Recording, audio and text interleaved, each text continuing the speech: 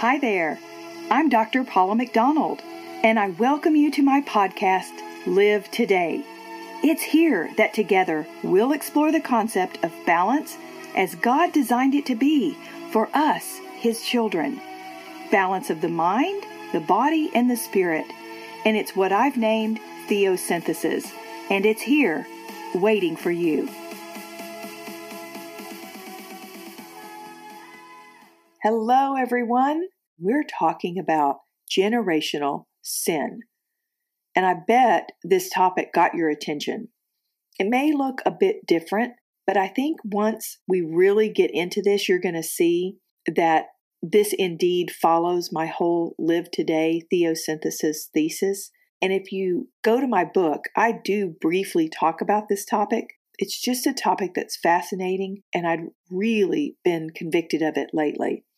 And the Bible does teach us about the principle of generational sins, but it isn't discussed much in our churches today. Therefore, many people really don't spend much time on this topic. I want to tell you why I'm fascinated by this for many reasons. For one, going back into our ancestral history can certainly help us to understand behavior patterns that tend to flow from one generation to another. And a good example of this is alcoholism. I hear all the time, well, my dad or my grandmother or somebody in my family line was an alcoholic. So therefore, I am one too. Or I'm at high risk for alcoholism because it runs in my family.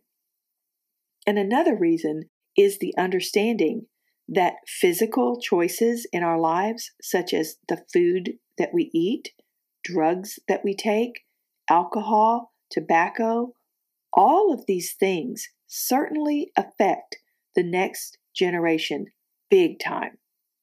And so just because you did those things in your early years but stopped prior to conceiving a child does not mean that those genetic markers were not altered and passed along via the egg or the sperm. What we put into our bodies absolutely affects the next generation. And therefore, it is each of our responsibility to be aware of our actions, even in our teenage and young adult years prior to the childbearing years. So all of those teenagers who convince themselves it's my body and I can do whatever I want, it doesn't affect anybody else, that is not true. Let's discuss this a little bit more.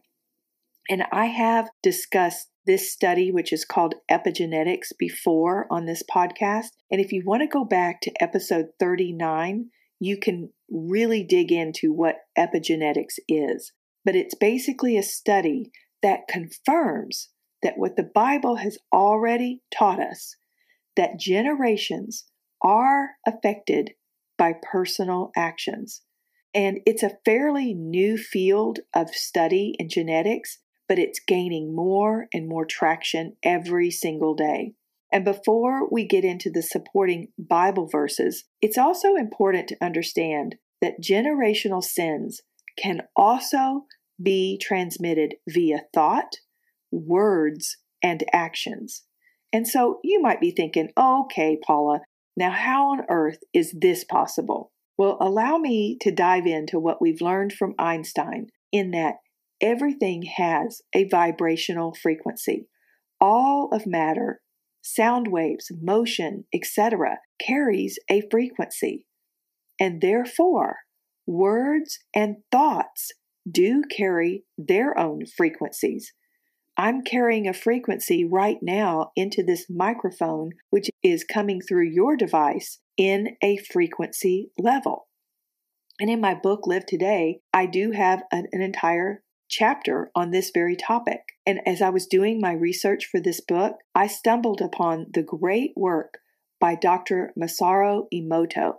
His work proved that even water is greatly affected by the type of sound, music, and words that were imposed upon it. In his book, The Hidden Messages in Water, which can be found on Amazon, illustrates through experimentation with the freezing of water the effects that different sounds and words had on the formation of these freezing water crystals. Harsh, ugly words of hate created these awful, distorted forms. Flip side of that is speaking words of love and gratitude and positive affirmations resulted in beautiful crystal shapes.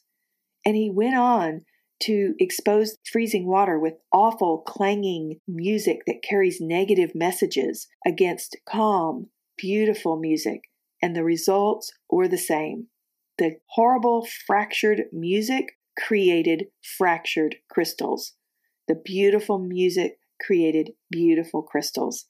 Therefore, think about it. Since our bodies are made up mostly of water, doesn't it make sense that we too are affected physiologically by words of hate, terrible, awful, fractured music, screaming and yelling, versus a calm, soothing word or sound? I find this absolutely fascinating, and it makes complete sense. Because sound travels via sound waves, these waves carry a frequency that affect each of us down to a cellular level. And we know that at the core of our cells lies the all-important DNA or genetic code. And remember, water carries sound very efficiently. So that baby in that womb is definitely going to be affected by vibrational frequency in the fluid because that baby's in a sack of fluid. What that baby is experiencing while it's a growing fetus absolutely affects its little life. And even when we are born, the DNA is affected and altered by many things. And this includes what we're hearing in our homes, the music that's being listened to, and the choice of things that are being put into the adults' bodies around us.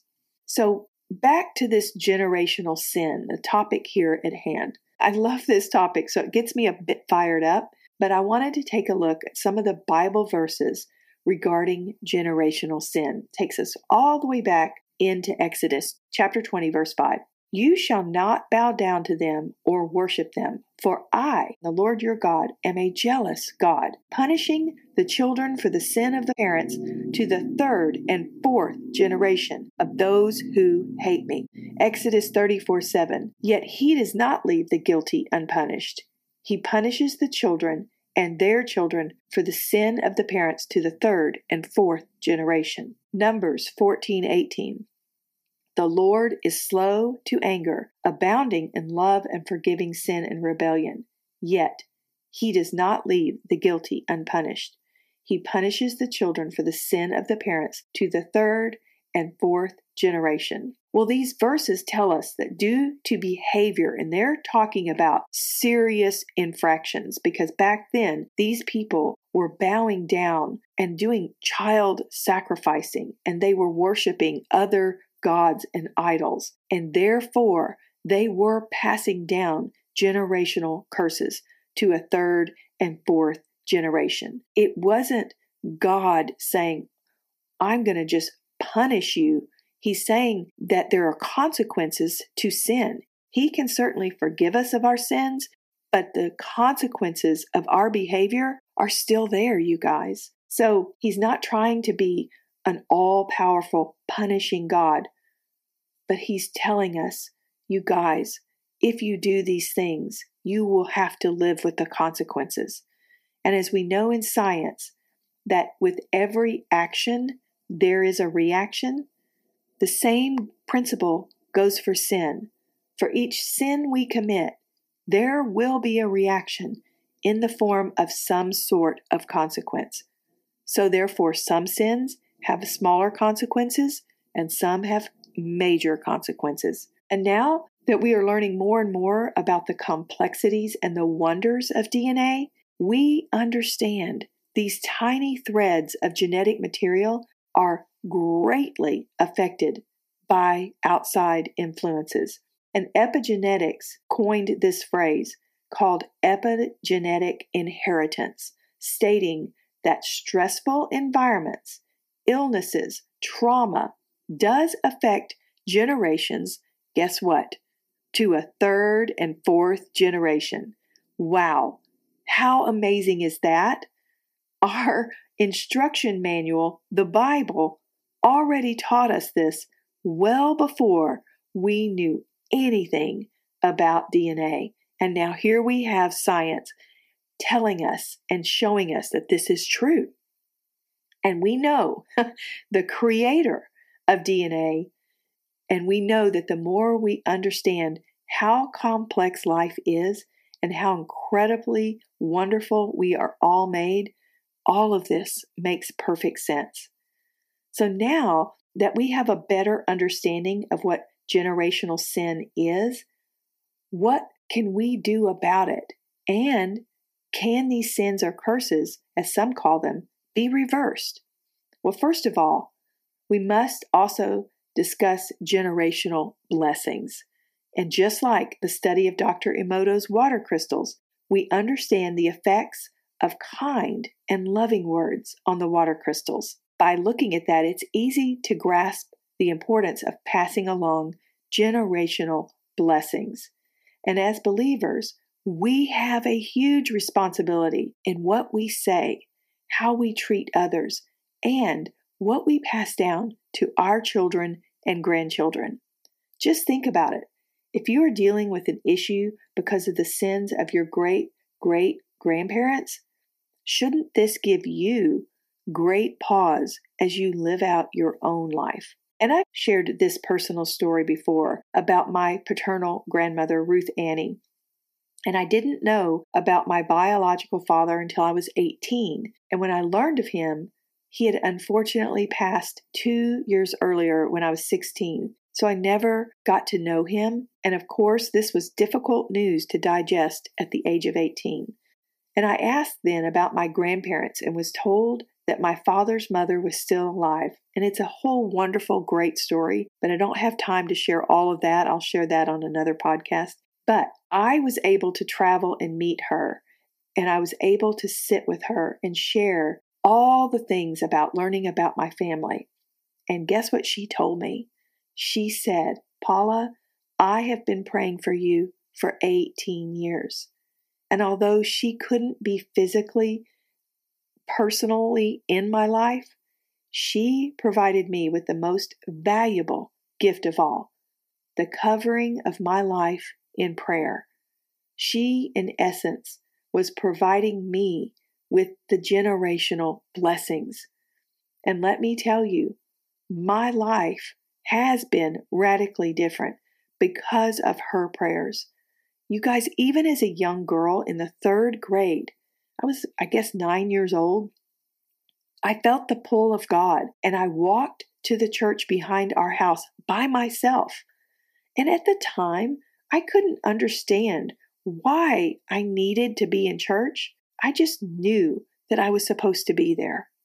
And then in high school, this pull continued to guide me, and it was at a Fellowship of Christian Athletes camp where I came to Christ.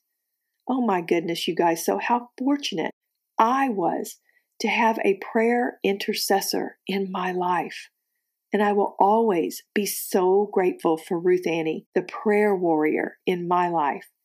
And perhaps there is someone that God has placed in your own life that is your sole responsibility to be their prayer champion. If so, get busy and take on this role with eagerness, because prayers are never, ever wasted efforts. And just like sound has its own vibrational frequency, prayer also has a unique frequency.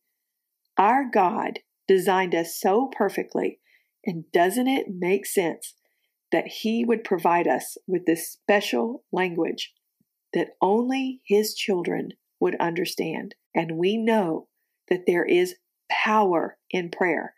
The scriptures remind us of this fact over and over. And I'm going to leave you with a verse from Romans 12:2. Do not conform yourselves to the standards of this world, but let God transform you inwardly by a complete change of your mind. Then you will be able to know the will of God, what is good and is pleasing to Him and is perfect. And did you catch that word, transform? Well, when we pray, God indeed transforms us inwardly. This is like a spiritual surgery that can only be achieved in this special love language between God and His believers. So, if you are caught in a web of generational sin, you, my friend, can be the change. Begin right now with your prayers, your words, and your actions to break whatever generational sins affect and afflict you and your loved ones. Well, you guys, I would love to hear from all of you. Head over to my website, drpaulamcdonald.com, and introduce yourself to me through the Connect tab. There are so many resources and Bible studies and more for you to dig into on this site. And also join me in my other podcast, Exhale Bible Discovery, which is an in-depth, chapter-by-chapter study of the Word of God. I would be honored to study His Word with you. So God created you to live in abundance with Him. Let's break those generational sins right now, and let's really dig into prayer, and let's make a change. And may you fully live today. Thank you for joining me, friends.